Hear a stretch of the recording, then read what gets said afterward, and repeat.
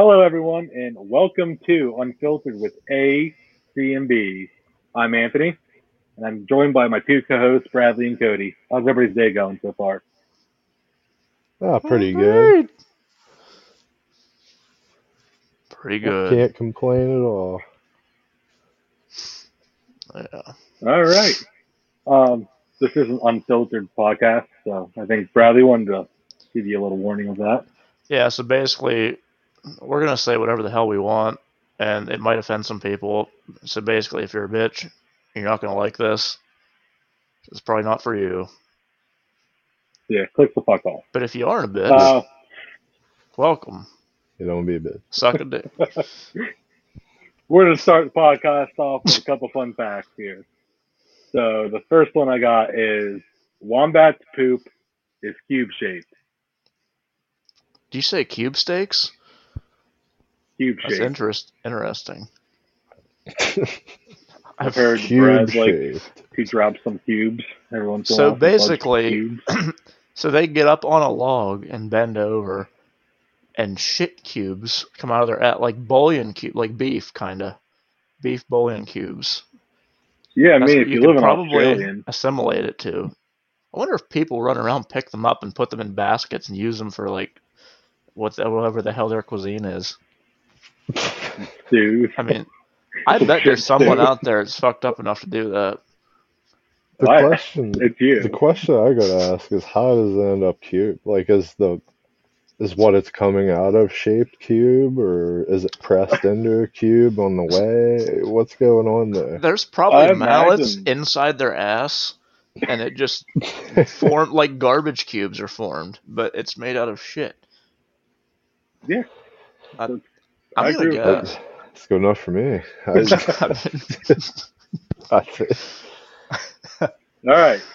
Fun fact number 2.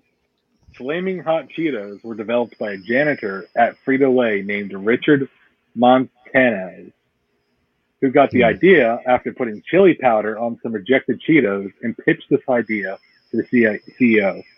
He is now a successful executive and motivational speaker, and a movie about his life is in the works. So, huh. that's really interesting to me because there's a lot of people out in the industry that I've met that are in, I don't, for lack of a better term, a lower end job that they have a lot more potential than what they're Yeah. doing. It's just they weren't given a chance, or what have you. Yeah, I mean, My question I have about this fact is the damn movie. So we're going to be watching this guy clean shitters, and all of a sudden he's fucking around with Cheetos. Like, is that no. what this movie is? Movie? There's supposed to be a movie about it? Yeah, there's going to be, like, imagine all the products that were made by janitors. I'm pretty sure, like, Mr. Potato Head was made by them. Don't Yeah. quote me on that. Stuff like that. Uh, Those guys doing a movie. So Flaming Hot Cheetos guy, fucking movie. I mean, it's possible, and I mean, that's just, yeah. I mean, that could be an interesting movie. I wonder, maybe in the movie they're gonna have an experiment where somebody eats flaming hot Cheetos like the entire time of this, during their course of, like let's say 3 weeks of working this fucking Cheetos factory, and they're doing this like test where if they eat nothing but hot Cheetos, is a hot Cheeto going to come out of their ass with the same color and texture and potentially flavor, or does it actually get processed into some chocolate pudding? I mean, what the fuck? What is this? All I can say is, anytime I've eaten them, it's never been a pleasant experience. So. But that might change if Frito Lay sponsors our podcast. So It's kind of like Taco Bell. You just you get there. You got to stop at one that's like 10 minutes from your house. As you're eating the last bite, you run out the door and you're to your remote started vehicle, and you just fucking floor it and see how fast you can get to your house. Yeah, because I mean, next thing you know, you're gonna have little Debbie's brownies all over the fucking place. You're gonna be like, why did I do this to myself? It's gonna look like the fucking pudding that was in kids' cuisine. Yeah, I mean, all the probably shapes gonna and look shit. You know? probably gonna look similar to the sauce that was in the bottle before they stuck it on the meat at Taco Bell. It's gonna turn back to liquid, like liquid solid to liquid in less than half an hour. Imagine. It's like shitting out a The broken cheese, glass jar. the cheese doesn't even have time to process, and it comes out in strands. Yeah. I mean, it's very possible. This is real scientific so far. For science. Breaking down the fun facts for the better good. Mining chocolate. All right. The third and final fact I got is the first electric car was invented in 1832 by a Scottish inventor named Robert Anderson. Batteries weren't rechargeable yet, so this only lasted about 5 minutes. Got 5 minutes drive time, new battery time. Huh. Wow. 5 minutes. I didn't know that. Yeah. And That's crazy. Well, that, yeah. good trick right there. 5 1800s? minutes. Yeah, look, I have no horses. How's it move?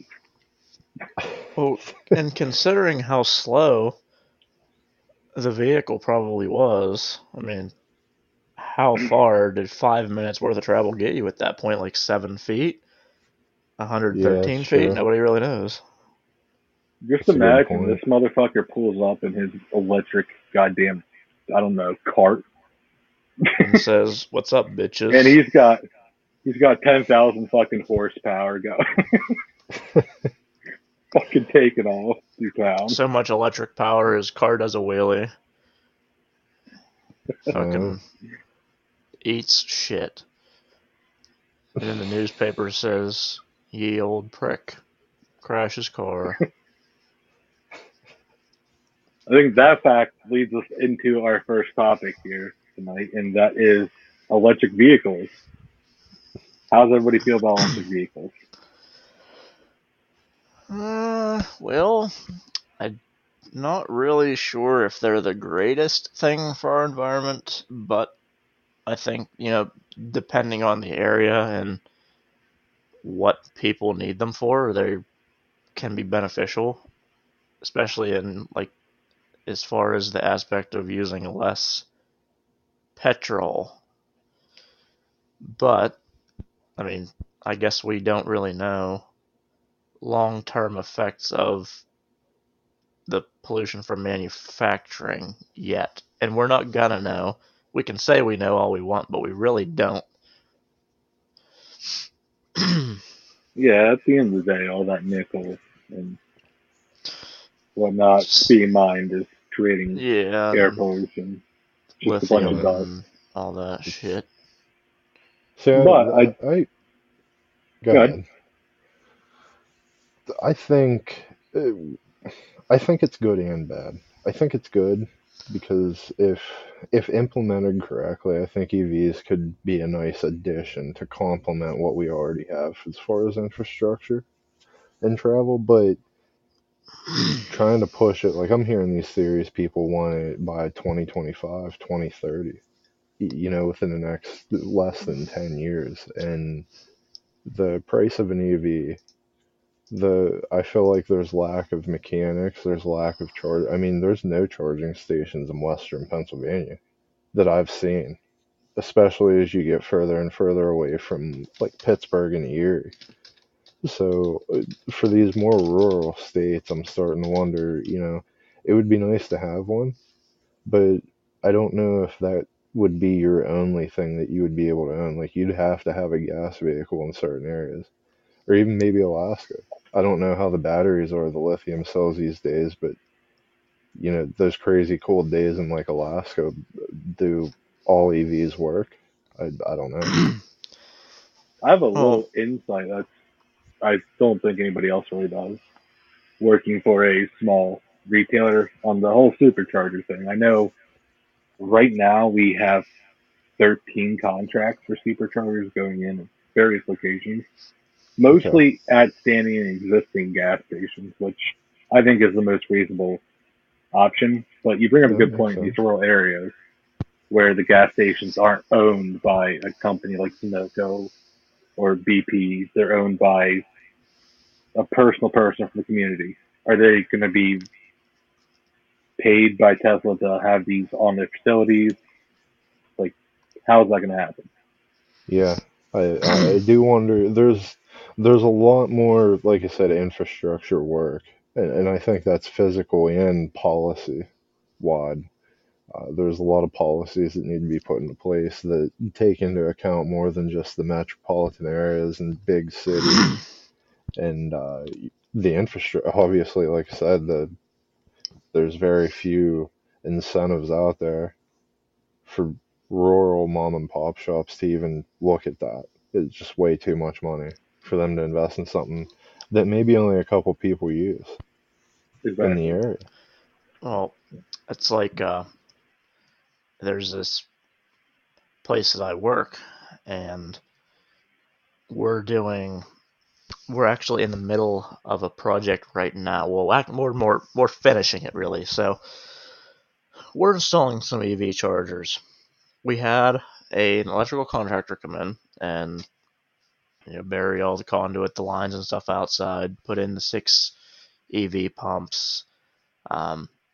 We put a terminal in the lobby of this building that does it's a facial recognition time clock, and it also connects to an access control unit. So we have access control units that trigger an on-off signal that goes to a PLC that talks to a program that's written in, I believe, Java, and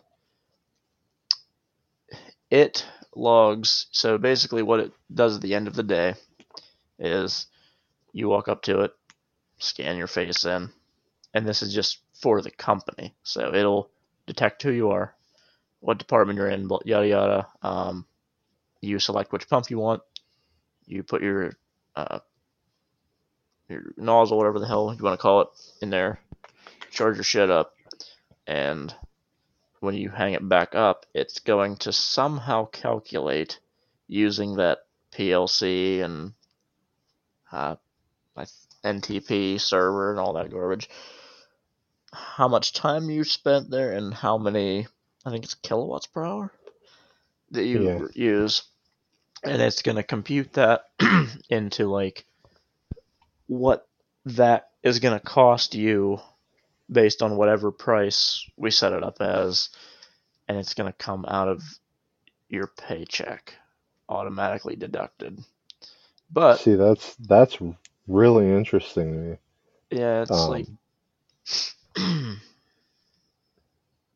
Yeah, it's so what's really interesting about that to me is you were saying they're all that infrastructure, but then they're also going to try to make it so that the employees pay for the charge. But see, in bigger cities, that's an incentive. Like I believe where my dad works, like the local government gets certain amount of grant monies where they can not only just implement the charges, but it also offsets the cost of like allowing your employees to charge there for free. So it incentivizes companies to put the chargers in and allow their employees to charge there for free, which incentivizes employees to buy EVs. Like the cycle makes sense, but like you said, what companies are going to exploit it. Are they going to collect the grant money and tax their workers, and how subjective is that? oh, that's There's a lot of infrastructure and policy. that's what I'm not I agree. even. It's what I'm not even sure about is I don't know if there was any grant money involved or not. That I'm not sure of, but I do know that this is a very, very expensive project. Just for these 6 pumps, I'm fairly certain it was well over $200K to have this project I'm done. sure. And For 6, yeah, and so not only that, but so the incentive thing where it's practical is a good idea. But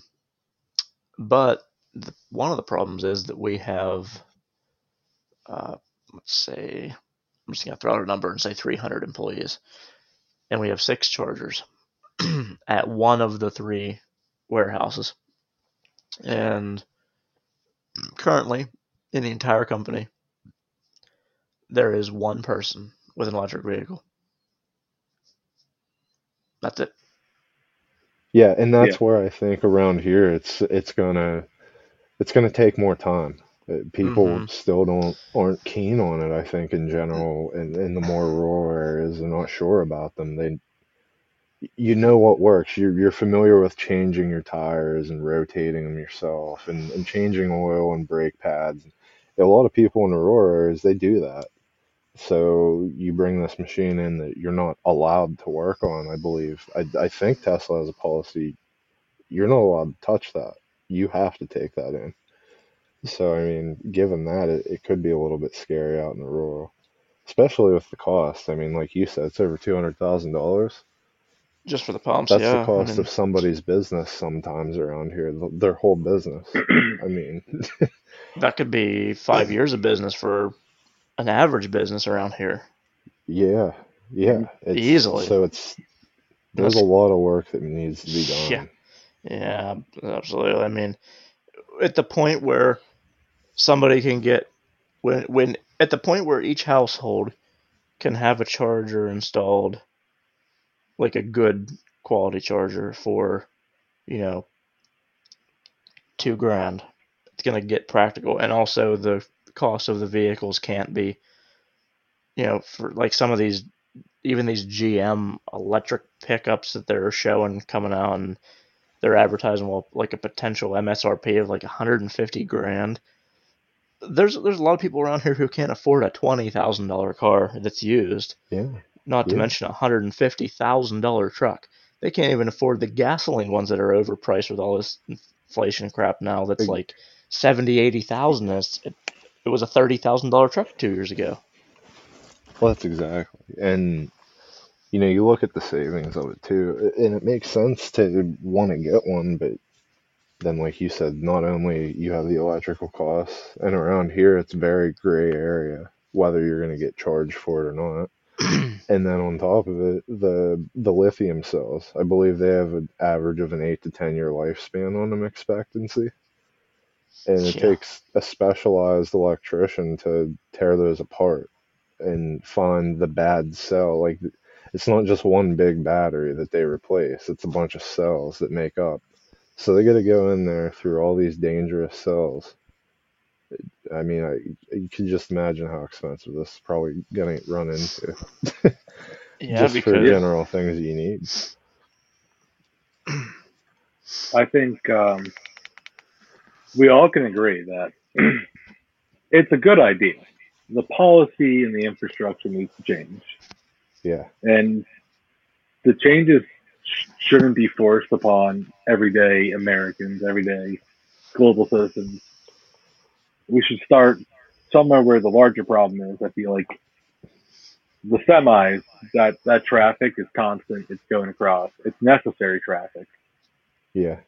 But You starting with have to those have it. bigger shipping, yeah, starting with those bigger shipping companies that can actually afford to put money into an electric semi, which I think Tesla is actually developing. But then that brings up the question: if these trucks are shipping in areas that are rural, they're going through areas that are rural. How do we account for the fact that these trucks have to stop and charge? Yeah, yeah. And I'm sure one of those has to have one of the higher powered chargers to even get anywhere. oh, Yeah, So, guaranteed. but no, going back to the idea, no, I like the idea for sure of EVs. I think if we could integrate EVs with our current infrastructure and leave it at that, I think it would be perfect. And honestly, I would own one. If a Tesla 3 Series with the self-driving capability wasn't 60K, I probably would have had one last year. Yep. But I mean, just to add the self-driving capability was 20 grand. So I don't know. I wasn't ready for that jump yet. There was when I was in Florida for a week last year, I actually got, like, that's what I drove. It was, a friend of mine's vehicle, and I think it was a Kia Forte, and it was a hybrid. And I'll tell you what, it was nice to just turn the key on and not make any noise and just quietly back on up and pull out your driveway. And it felt good. Like, it drove nice. Um, all the side sensors and blind spot alerts. That stuff's all cool. Some of the vehicles with the autonomous like braking, if they think you're going to hit something, that's that can be a bad thing or it can be a good thing. But overall, I think it's fairly well designed, and it being a hybrid is what made me like it more. If it was fully electric, I'm not like fully on board with a 100% electric vehicle just yet because it wouldn't be practical for everywhere that I go. But it's a hybrid wouldn't be out of the option, but a full electric one, as of right now, I wouldn't be able to make use of it all the time. Yeah, and I think that's where we're missing the steps here. We have these hybrid cars, and I'm looking into one. They're reasonably priced. Toyota RAV4 is what I'm looking into. It's 30 grand. It's a brand new car. It's the normal price for a brand new car on average, especially an SUV. So they're not more expensive. You're getting 50 miles per gallon, so you're having a huge increase, decreasing the amount of emissions you're letting off per mile. And I think that's the reasonable place to go. Not by 2026, we need everybody in electric vehicles, full electric. I think you can look at, I want maybe 75% of the population on hybrid. Mm-hmm. Or electric. Yeah, if it were up to me, I would say it just needs to be an addition to what's there. They need to stop trying to cut back and take away from people and just say, hey, here's some EVs. Let's get some infrastructure going physically so that we can support those EVs and allow people to get into them. A family member gets one, somebody has to ride with them for a week. Next thing you know, somebody else might end up liking one that hated it just because of a stigma. And I think there would be a lot of benefits to just being passive and letting it trickle out on its own, just like anything else. Well, that's not only that, if you look at, good. Oh, I was actually going to say it was something I was looking at myself with the business that I do. I have like express van, so 6-liter 3500 gas engine, and they're actually looking at least General Motors. Last I saw, they were supposed to. I think it was 2025 is the last production year projected for gas or I think also diesel engined express vans. So all express vans and GMC Savannas are to be replaced with EVs in 2026. And I still see here that I'm looking now, there is still articles up about it, but whenever this news was first released on all these different news sites, people in these like on your social medias and express van and forums, because you got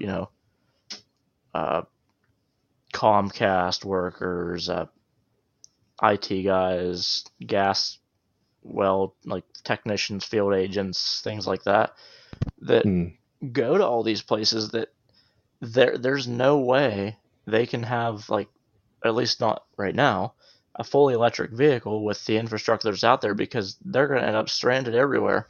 And they're shitting their balls right now because they're like, what the hell? I'm supposed to do this shit. It's going to fucking die on me. And, they're not going to be able to do their job, essentially. So they're pissed off. And from what I'd heard, at least over the last couple weeks, I haven't found any good solid article on it yet, but from what I heard, it may be, or General Motors may be backpedaling on that because of the flack they're getting. But I mean, personally, I would like to see that, because I don't think the world is ready for something as essential as cargo vans are in just everyday society in this country. I don't think they're ready for a full changeover to electric, because if once you run out of that option, like, that's going to hurt a lot of businesses bad. Yeah. And that's going to hit them hard. It's a big domino effect that's really scary to think about. Yeah. Then just look at hybrids, though. If you look at them, when they first came out, what was it, like 15 years ago? we had a good bit of hybrids coming out. Their prices were pretty high. They're up where Teslas and stuff like that are right now. Giving that supply line and production line more time to develop and mature will decrease cost and decrease the overall price to the consumer. And I think the reasonable thing here is don't push electric vehicles yet. Plan to in the future. Start pushing hybrids now. Yeah. Yeah. That makes more sense. At least be a little more subtle in some way. Yeah, let it trickle in over like the next, honestly, 20 years. Because look at, like you said, 15 years ago, the price of that shit back then, it was high, and now it's like reasonable. I think the same thing's going to happen with these electric vehicles, and we're going to have that kind of time frame to trickle everything in, like gradually, and we can't just cut out gas like that. Like it's not going to be feasible, and maybe in 20 years we're going to have, like now you have your not great value, but like Amazon basic stuff. You're going to have your Amazon Basics smart car or electric car, and I mean, they're going to be just more everyday routine. Maybe their spaceships won't look like dicks by that point. Hopefully,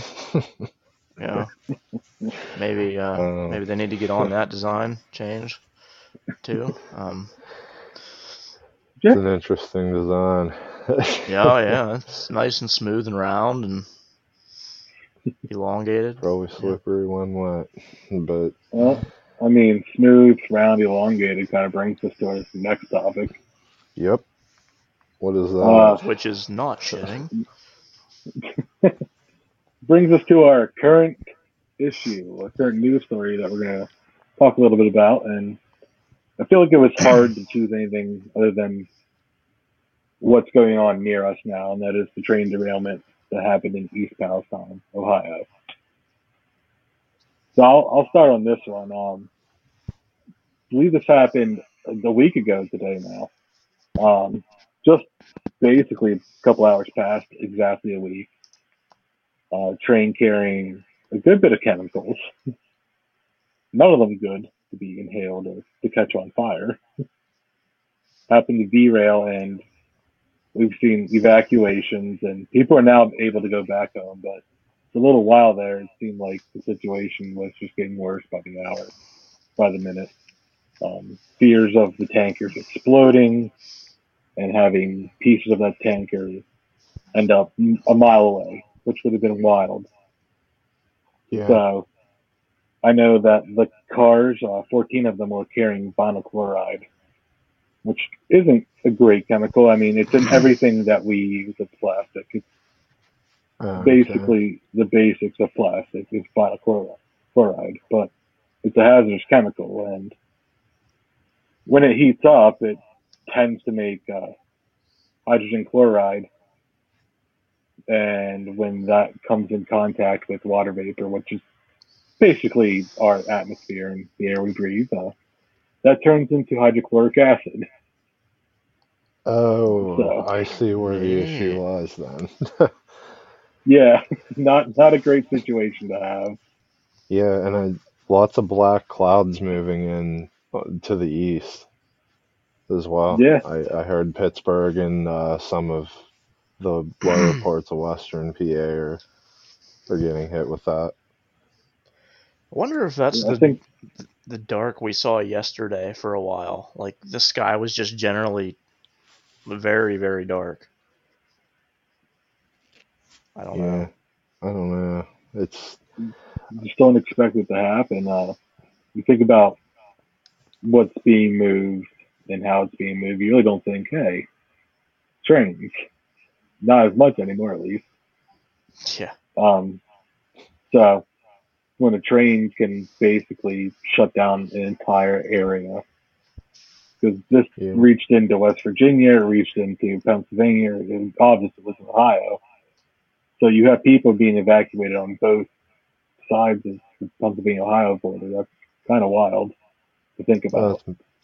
Not to mention, I'm sure they have to have the specialized hazmat teams to respond to it and deal with it. EPA, I'm sure, is involved because of who knows what's seeped into the ground and water. I actually saw a TikTok of a person who lived, I think they said 20 miles outside of East Palestine, and within the streams there was just dead fish floating. So it makes you wonder what got into the water there, what got into what people are drinking. Yeah, it's generally not a good situation. Sounds like do you know? Is it just, which streams or waterways, or is there any major rivers or anything that's being Um, affected? yeah, I can pull up a map real quick here Okay. and just see if anything, where it flows, where it goes, Yeah, it's because it's like really Cal interesting Falls. that how far is this going to go? Here in 3 months, maybe, or however long it takes for river to flow, but it could pass through however many states. Yeah, especially with the proximity to Pittsburgh, Ohio River runs into Mississippi, that runs into the Gulf. What it could poison that whole area. We already have the Mississippi struggling with invasive species and stuff like that. This would Yeah, just be another hit on that ecosystem, and not be great. not to mention the erratic weather patterns lately and the supply chain ups and downs too. That'll make that fun, I'm sure. So it looks like they got a couple streams going through town there, and if I can get onto the satellite view here, I can look at where the train line actually is. It does run over one of them here. It's Leslie Run. And it's not probably running from the north to south. That looks like it runs straight on down this road here. And it just There's nothing branches like, off. It looks like it runs right into the Ohio, okay, unfortunately. So I'm sure if they find anything, they should let us know about that. yeah, we'll have to see what Just give a little happens here. warnings. It'll It's take not, time, I'm sure. yeah, it's not a great situation at all, especially for the people that live there. Yeah, actually, I have family out there. I don't know if they live directly in East Palestine, but I think they live. I know they live very close, if not. But I see here just on uh, their social media and stuff here. So yeah, they had to leave their house and they went to their sister-in-law's for a little while. And they had, I think they said they had like 6 dogs, 3 cats, and 5 people all in that house stuffed in there while they evacuated. It's like that's got to be a bit chaotic. And just imagine that's just them. Imagine everybody else who got out, and there's probably some people who didn't really have any place to end up going and had to figure Yeah. something out. And You uproot so many families, and it's for a good reason, but like they're letting people back in. People are weary of it. Our yeah, local governments don't have a great track record with things like this. You look at our state in particular with 3 Mile Island nuclear reactor there. They let just if you watch that Netflix documentary, it's nuts what went on. Just the lack of just warning these people what was happening. You had mm-hmm. people with metallic taste in their mouth, and it's obvious people are getting sick. They're throwing up, vomiting, and what's going on. They're being exposed to radiation. The area now has an increased rate of cancers, and they're still fighting for the right to get the restorations and reparations they deserve. They were put into a situation. We had knowledge of the event and waited 3 days, I believe, to evacuate that town, which is countless children, countless elderly people, countless people in general being exposed to radiation. So now Yeah, we have this situation where it's not radiation, but it's hazardous chemicals, some of which are known cancer causers. Are we going to actually do what we need to do and tell these people, hey, It's not actually safe. Take these precautions. If you experience this, let us know. I know they already started a class action lawsuit against the train company, and we'll see where that goes. Yeah, there's a lot of working gears here, it sounds. I think I saw somewhere that there's Absolutely. like 5 or 6 different lawsuits being formed, at least. And I mean, when you have a situation like this, that's what's going to happen. Something went wrong where this train was allowed to run, and it shouldn't have. And it's obvious. They say it's a mechanical failure. Then why wasn't that caught? Who missed their check? It's true. Near the Pennsylvania state line, left a mangled and charred mass of boxcars, is what it says. Mm-hmm. I see just some looking pictures at of it. it. Looks fucked. Yeah, just a bunch of burnt shit Not in the great. pile. Yeah, not great. I know vinyl chloride was the main one they were concerned with, but butyl acrylate and benzene. I don't know what butyl acrylate is. It doesn't sound great. Sounds like something you don't want to have. You can get stuck in the bathroom with that for a long time. So, a colorist ester of acrylic is of low acute toxicity. It's not necessarily toxic. It can be, which I guess that's better than not. I'm pretty sure benzene's pretty fucked up, if I remember correctly in chemistry. It's organic. Yeah, I mean, you go and look at benzene, you get all these warning pictures. So, not a great thing to be out there. And health effects goes to benzene. Major sources are tobacco smoke, automobile service stations, exhaust, and industrial emissions. Exposure to benzene may lead progressively to aplastic anemia, leukemia, and multiple myeloma, so cancer. Yeah, actually, that's interesting. I see. When I was looking up some information on this Palestine derailment, I see here, looks like a couple years ago, 96 loaded ethanol cars derailed in Kentucky.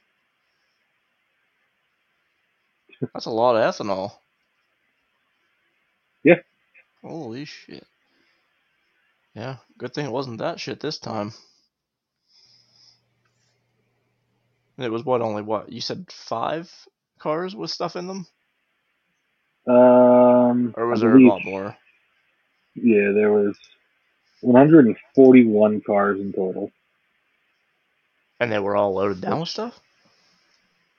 I would say most of them were. 14 were carrying that vinyl chloride. Oh, yeah, that's what I was talking about, was the vinyl, yeah. So 14. 141 of the cars. So 20 of the 141 were classified carrying hazardous materials. 14 of those 20 being vinyl chloride. Mm-hmm. So did the whole train derail, or just like a section of it? It looks like a good section of it from the pictures. It doesn't look like there's 141 cars in so there. I don't know if the whole. It looks, unfortunately, like the section carrying all the tankers, which probably have those hazardous chemicals in them. Oh yeah, that's of course that's not the part the that ones would you derail. want to derail. Yeah. Yeah. Why can't the ones with like birdseed in them derail? Has to be the ones with the dangerous chemicals.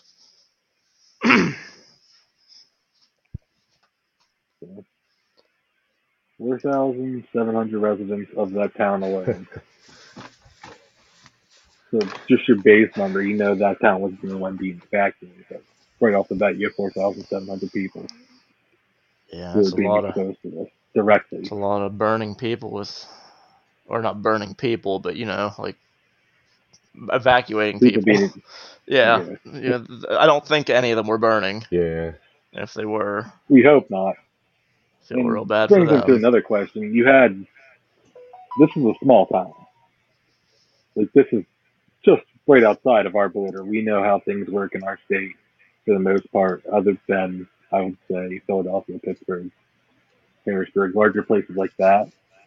The fire department's a volunteer. Mm-hmm. They're not equipped to deal with things that take a whole government agency to determine if it's safe or not. And that's not their fault. They shouldn't be thrown in that situation to deal with immediately. There should be teams ready to deal with that situation because it's going to arise. If it wasn't going to arise, this wouldn't have happened. Yeah. That's absolutely. I completely agree with that. It's just overall not a good situation. Hopefully it can be cleaned up and moved forward from here Yeah, as quickly and passively as possible, I guess. Least destructive. absolutely. So, but I think with that, it brings us into our next topic, wouldn't it? Absolutely. Technology 101. Well, here we go. I'll let you two take this. This is not my field. Yeah, so I'll start us off with a big one here. To me at least. So Bing is actually now running on a new next-gen OpenAI LLM, which stands for Large Language Model. To explain what that means, it's actually more powerful than the current ChatGPT chatbot, but this one's also optimized just for searching. So not only is it more powerful than the chatbot, it's also optimized to search specifically and not just answer random questions. So I thought that was extremely interesting that Bing switched over, and maybe they'll break their way up into running with Google finally. I was gonna say, because I was actually reading. Well, there was a meeting I was having with some of my colleagues the other day, and we were talking about some AI stuff, and I saw that Microsoft was embracing like the commercialized AI, and there was one other company, but I don't remember if it was Google or not. I know that Google's been doing stuff like that, but I'm thinking it was a different company that they had mentioned. I'm trying to remember who that would have been. I mean, I'm sure Apple's probably doing something with it, but I would say probably Yeah, mostly Microsoft and Google there.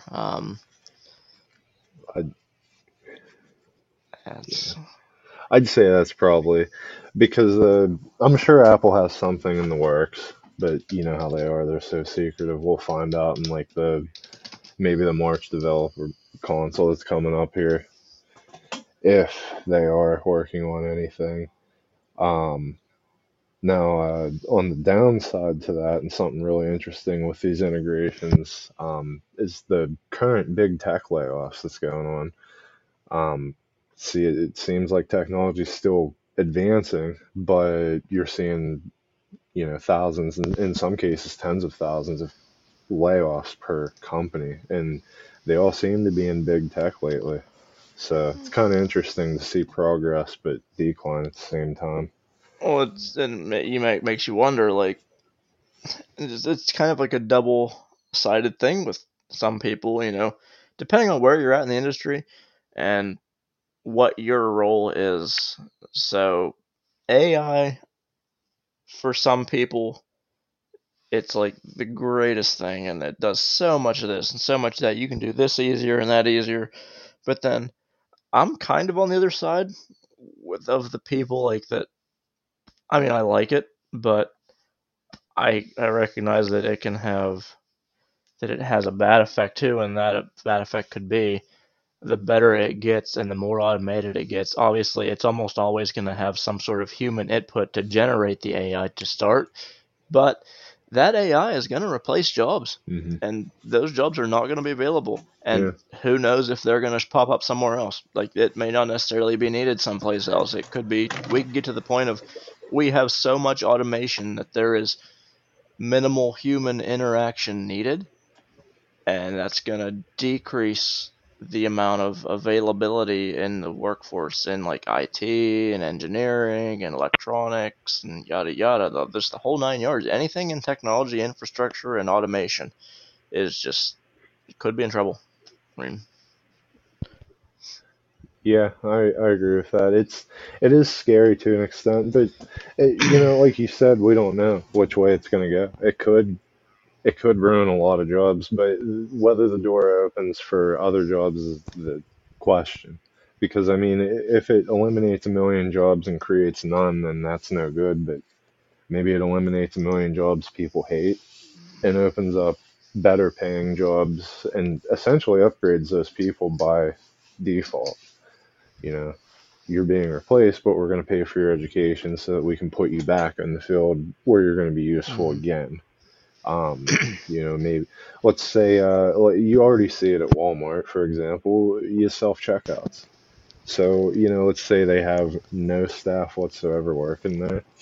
Um, they're going to have people to support the machines. Obviously, engineering is going to become increasing.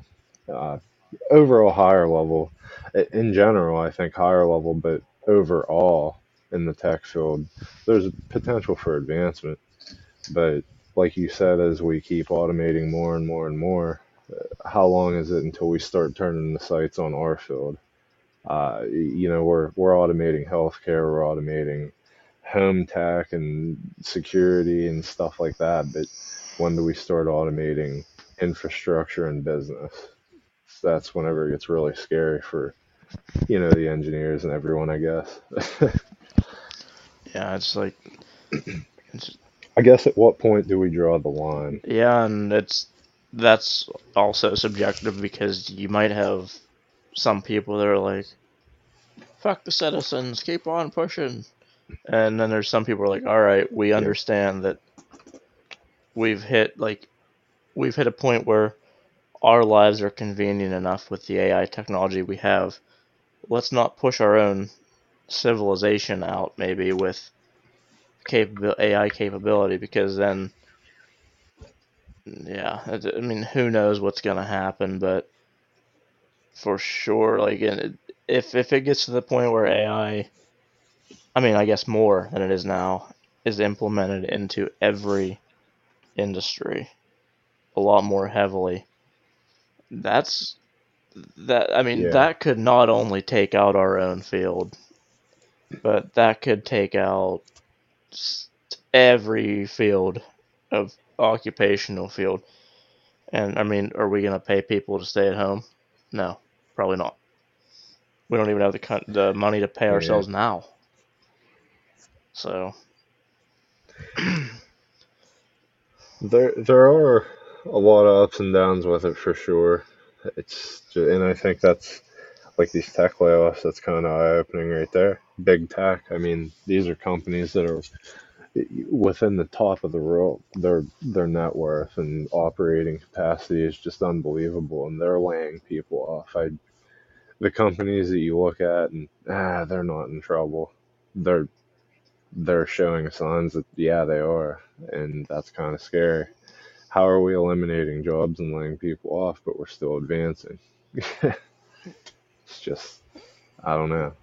It's really yeah, it's kind interesting. of like they're driving themselves maybe like a little bit into the ground, but to their employees or to society, they just kind of have this face on like, oh, everything's great, we're doing nothing but advancements, and it could be much worse than they're letting on. I mean, we just don't know. We're not those companies, so Yeah, it, I do welcome all the new technology though. It's awesome to keep seeing stuff just flowing. It's what made the field, in my it's opinion.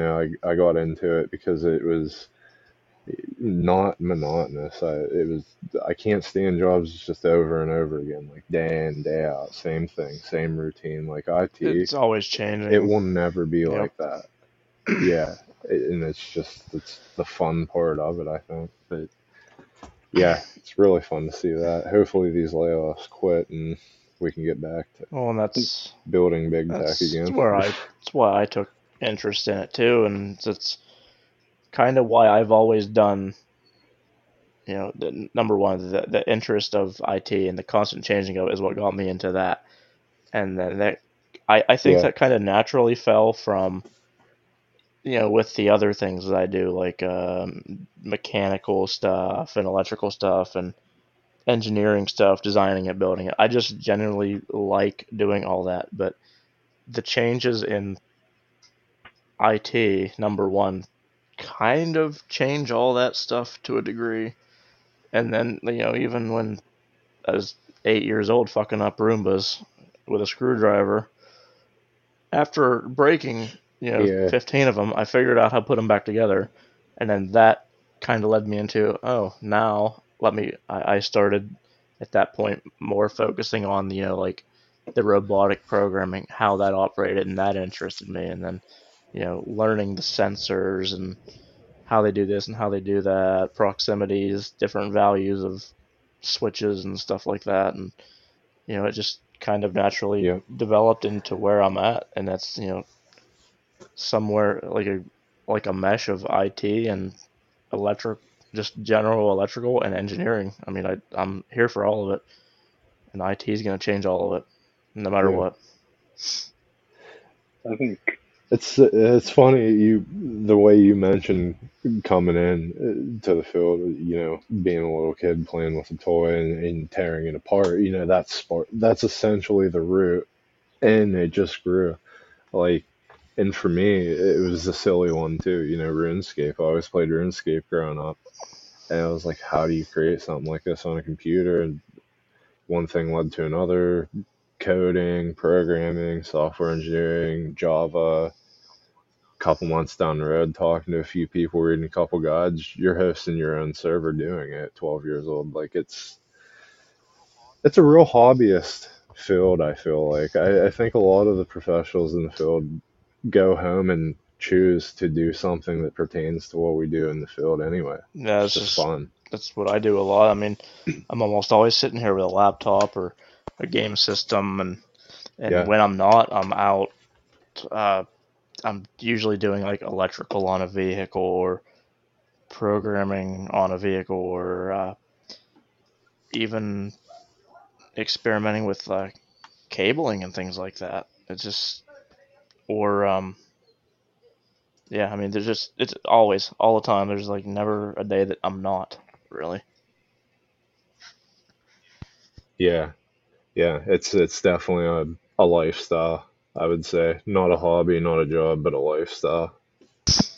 Yeah, even some of your guys like you're like very basic like IT techs for the most part.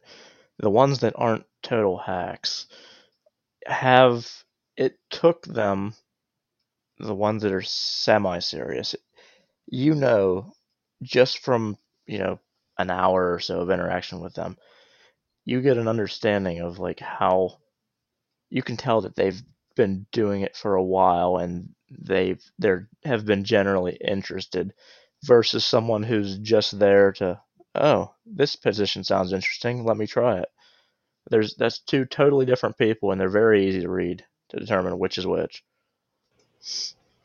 Yeah, for sure. The technical interviews can get ridiculous. Like, code me a piece of this program on a whiteboard, and that's a big complaint. And I know amongst people on like Indeed and job boards is I type on a keyboard and write code in an IDE. I don't do it on a whiteboard. It's whenever you're not handwriting code all day, you're not going to be trained to do that. So it's very interesting field. A lot of things differ from the norm. Oh, it's and different people do it different ways too. I mean, back even whenever Mm, I got into I was pulling 3D models on a computer, and uh, I was sitting there with a physical object and taking physical measurements, writing it down on a scratch pad and determining what codes I needed for what, and then writing it out, typing it out line by line as I went. And then somebody would say, well, do the formula on this sheet and then show me how you're laying out your points. It's like, I can't because I don't know how to do that. But if you give me a physical object, I'll sit here and write code all day. And then, the same thing with, CNC, 3D modeling, and all of that. And then the same thing with any kind of coding that I ever did, which I never got hard into, but I did some little stuff with HTML and stuff like that on just online browser stuff mainly, and a few Java lines here, there. Nothing ever serious, but it was the same way. I could not, if you wanted it broken down, like, how am I doing this? It was just, once I got used to it, it was just natural. So. Mm-hmm. Yeah, there's many different ways to go about pretty much everything in the field. I do agree with that, and that's what makes it challenging, but it's what makes it fun. You could go on for just hours and days. There's so much. Yeah. All right. I think that leads us into the final segment, which we're nicknaming Conspiracy Corner. Something we hope to do each episode. This week we're going to be dealing with experimentation and government experimentation on humans in general. So let's get that started. Should be fun. I think the biggest thing is MK Ultra. That's the one everyone knows. Oh yeah, I just watched the movie on it that came out in, was it 2020? I think something like that. Yeah, it was right around the time. Yeah, not long ago, but it was a good movie. I mean, it was not your big glamorous bells and whistles fancy or anything. Like, there were some boring parts in my opinion, but I think the movie really got the point across, and that's the idea of it, was to be more of a documentary than a drama. So I liked it. Yeah, I mean, for anyone who doesn't know, MK Ultra was a human experimentation program designed by the CIA, hoping to get mind control in a sense. Mm-hmm. I think me and Cody both watch Stranger Things. That is basically the basis of that show right there. 11, pretty much. 11 being a product of MK Ultra. So that was kind of what they were attempting to do through the use of LSD. Did not work. At least they say it didn't work. And I'm sure it probably did not work. The outcome of that was a lot of people who had mental disorders, a lot of people who had PTSD, things like that, that for the time were left untreated, undiagnosed, and if were treated, put into a psychiatric ward and left there to die. And I think the biggest name that everybody knows that was a victim of this was the Unabomber, Ted Kaczynski, and it led him to kill some people. The Unabomber, that was back in the 80s, wasn't it? It brings to light that these weren't dumb people they were doing this on. Ted Kaczynski was at Harvard, I think, or Yale. He was definitely in an Ivy League school. So this was a kid with a lot of potential. And that all got stripped away and taken away in an instant by our government, illegally. I think... Good. I think that's a very, very contradictory topic with a lot of people in the respective industries that touch on this or touch closely to it, in what their professionals choose to want to believe or disagree with. I'm sure you can make the argument that, hey, this led us to find out that LSD does not do this. But what were the odds that LSD will actually help with that type of stuff? And I mean, it was definitely a reach that garnered taxpayers' money. Like, that's a fact. They use tax money to do these experiments. And I don't believe that should be the way we go about doing things. It wasn't the first, Yeah, and I doubt it was the last time it's happened. I mean, I got a couple cases here. So, do you guys know between 1932 and 1972 in Tuskegee, Alabama, they took 400 men with syphilis and decided not to treat these men, and then some of them were treated, and it was just to study how syphilis acted within the human body, untreated versus treated. So wow, okay. they injected these men with syphilis. Didn't tell them that. Yeah, it sounds like a lot of it was either. Did they just simply not say anything about it, and they're just saying you're taking a blind test, or did they say this might It help was you? a This is like treatment a for trial. quote unquote bad blood. Okay. That's what they said. Wow. So they had their placebo group and stuff like that. Just, they knew what worked. They knew that penicillin antibiotics would cure the disease. They just wanted to see if anything else could. And they found out that no, 100 people died. 40 patients' wives were infected, and 19 children were born with syphilis. So things like this scares you. Like, is it going on now? If so, what are they doing now? We started out small. Diseases. Yeah, and that was how long ago too. Like things have advanced immaculate, and I'm sure just crazy advancements over the years. Absolutely. I mean, we injected people with uranium. We injected people with radioactive iodine. We injected people with plutonium just to see what happens. Yeah. It's always those people who are the unspoken people, the people who are, for lack of a better term, just in a vegetative state. And that's who they target for this stuff. And people who can't say, yeah, I'm okay with it. It's just ridiculous. Yeah, it's I don't know if you call that misleading or just simply not telling people That's anything. just straight up It's just law, or definitely not right. Yeah, I wouldn't even say misleading, because you're just simply not telling people. You're just, I don't really know what the good word for that would be, but you're just doing shit to them, like, behind their back, and they don't even know what the hell's going on. You're like blindsiding them. Mm-hmm. Like, here, Yeah, have some AIDS. and to bring us to the point where it becomes a conspiracy and not just us looking at the facts of what happened.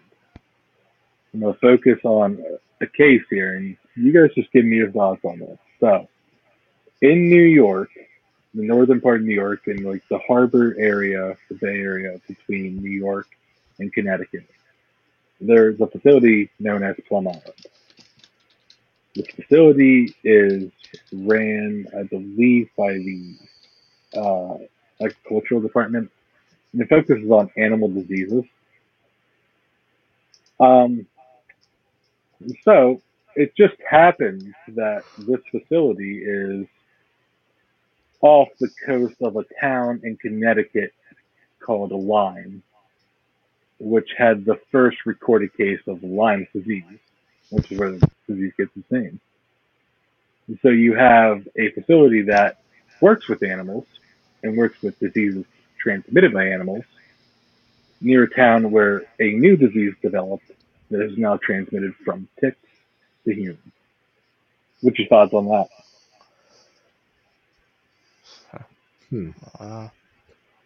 Well, so that's how it came about then. Possibly. Okay. Possibly, yeah.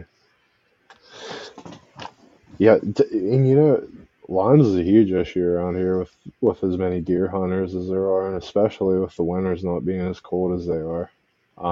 I know a lot more ticks are being found, and people are coming back covered 5-10 of them on them after they get out of their hunting gear. Yeah, So that's I always can't scary. tell you how many times I've had a few on me and I had to pick them off. I never got bit once. The thing that I I think is very interesting is how viruses and diseases can evolve. It's just through natural processes, and you say the more human contact there is, the more likelihood. I mean, this wasn't a thing when Native Americans were hunting in the woods without any prevention of ticks. They yeah. didn't go after them at all. That's not how it started Yeah. in Connecticut, the state, not the territory. That's Huh. just a very big coincidence, in my opinion.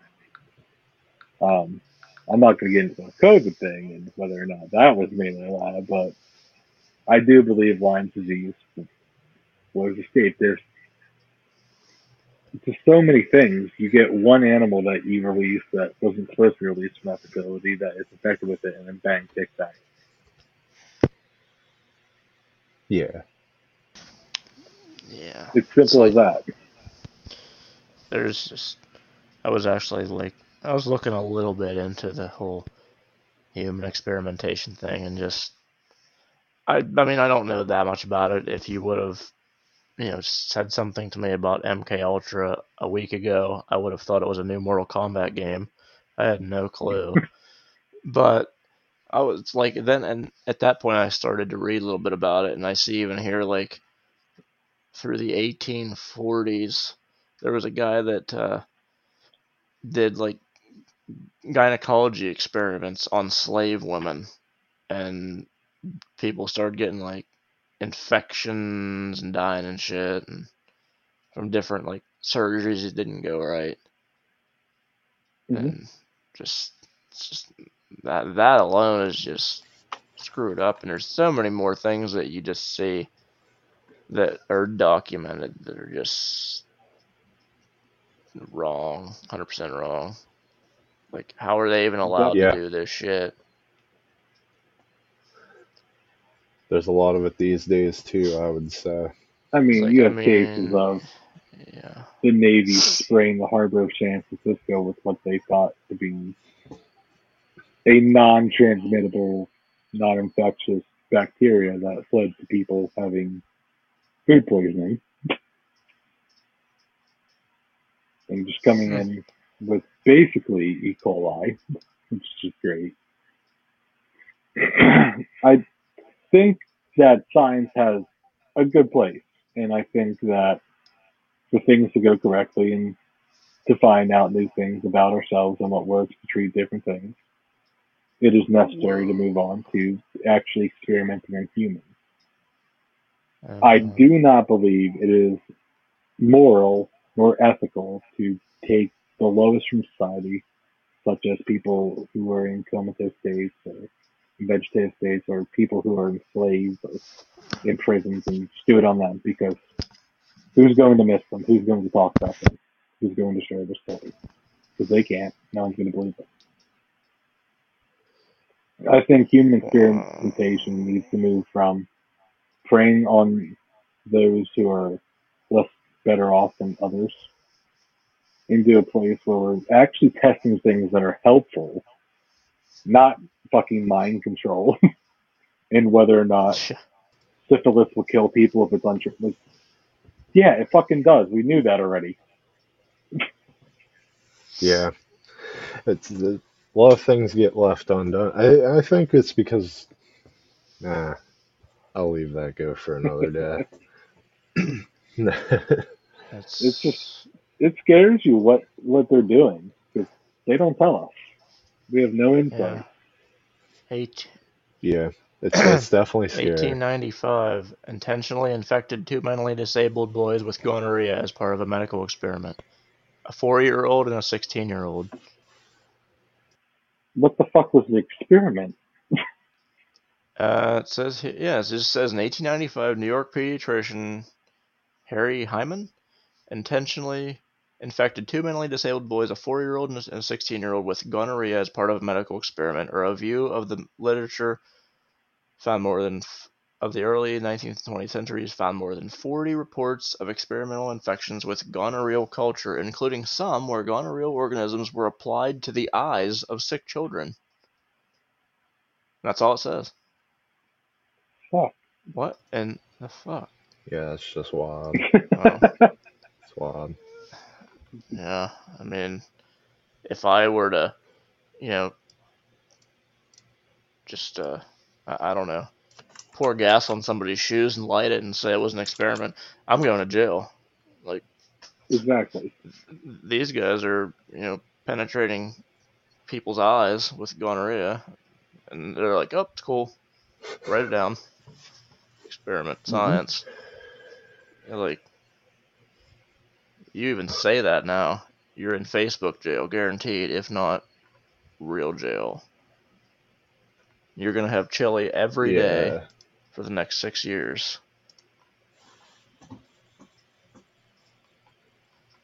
That's interesting. You got... I don't even like chili. they're fucking around. It's just happening. Yeah. Yeah, let's see what happens when I put gonorrhea into these kids' eyes. Why the fuck not? I mean, taking us back to fucking tech, Facebook literally ran their own research to see if they can manipulate users' emotions. 700,000 users. Where do we draw the line on tech then? Especially social media. I feel like social media is a monster that should be brought into control. Yeah. Absolutely a monopoly. Yeah, that's... They can do all that, but they won't answer your support tickets. There. Apparently they're too busy.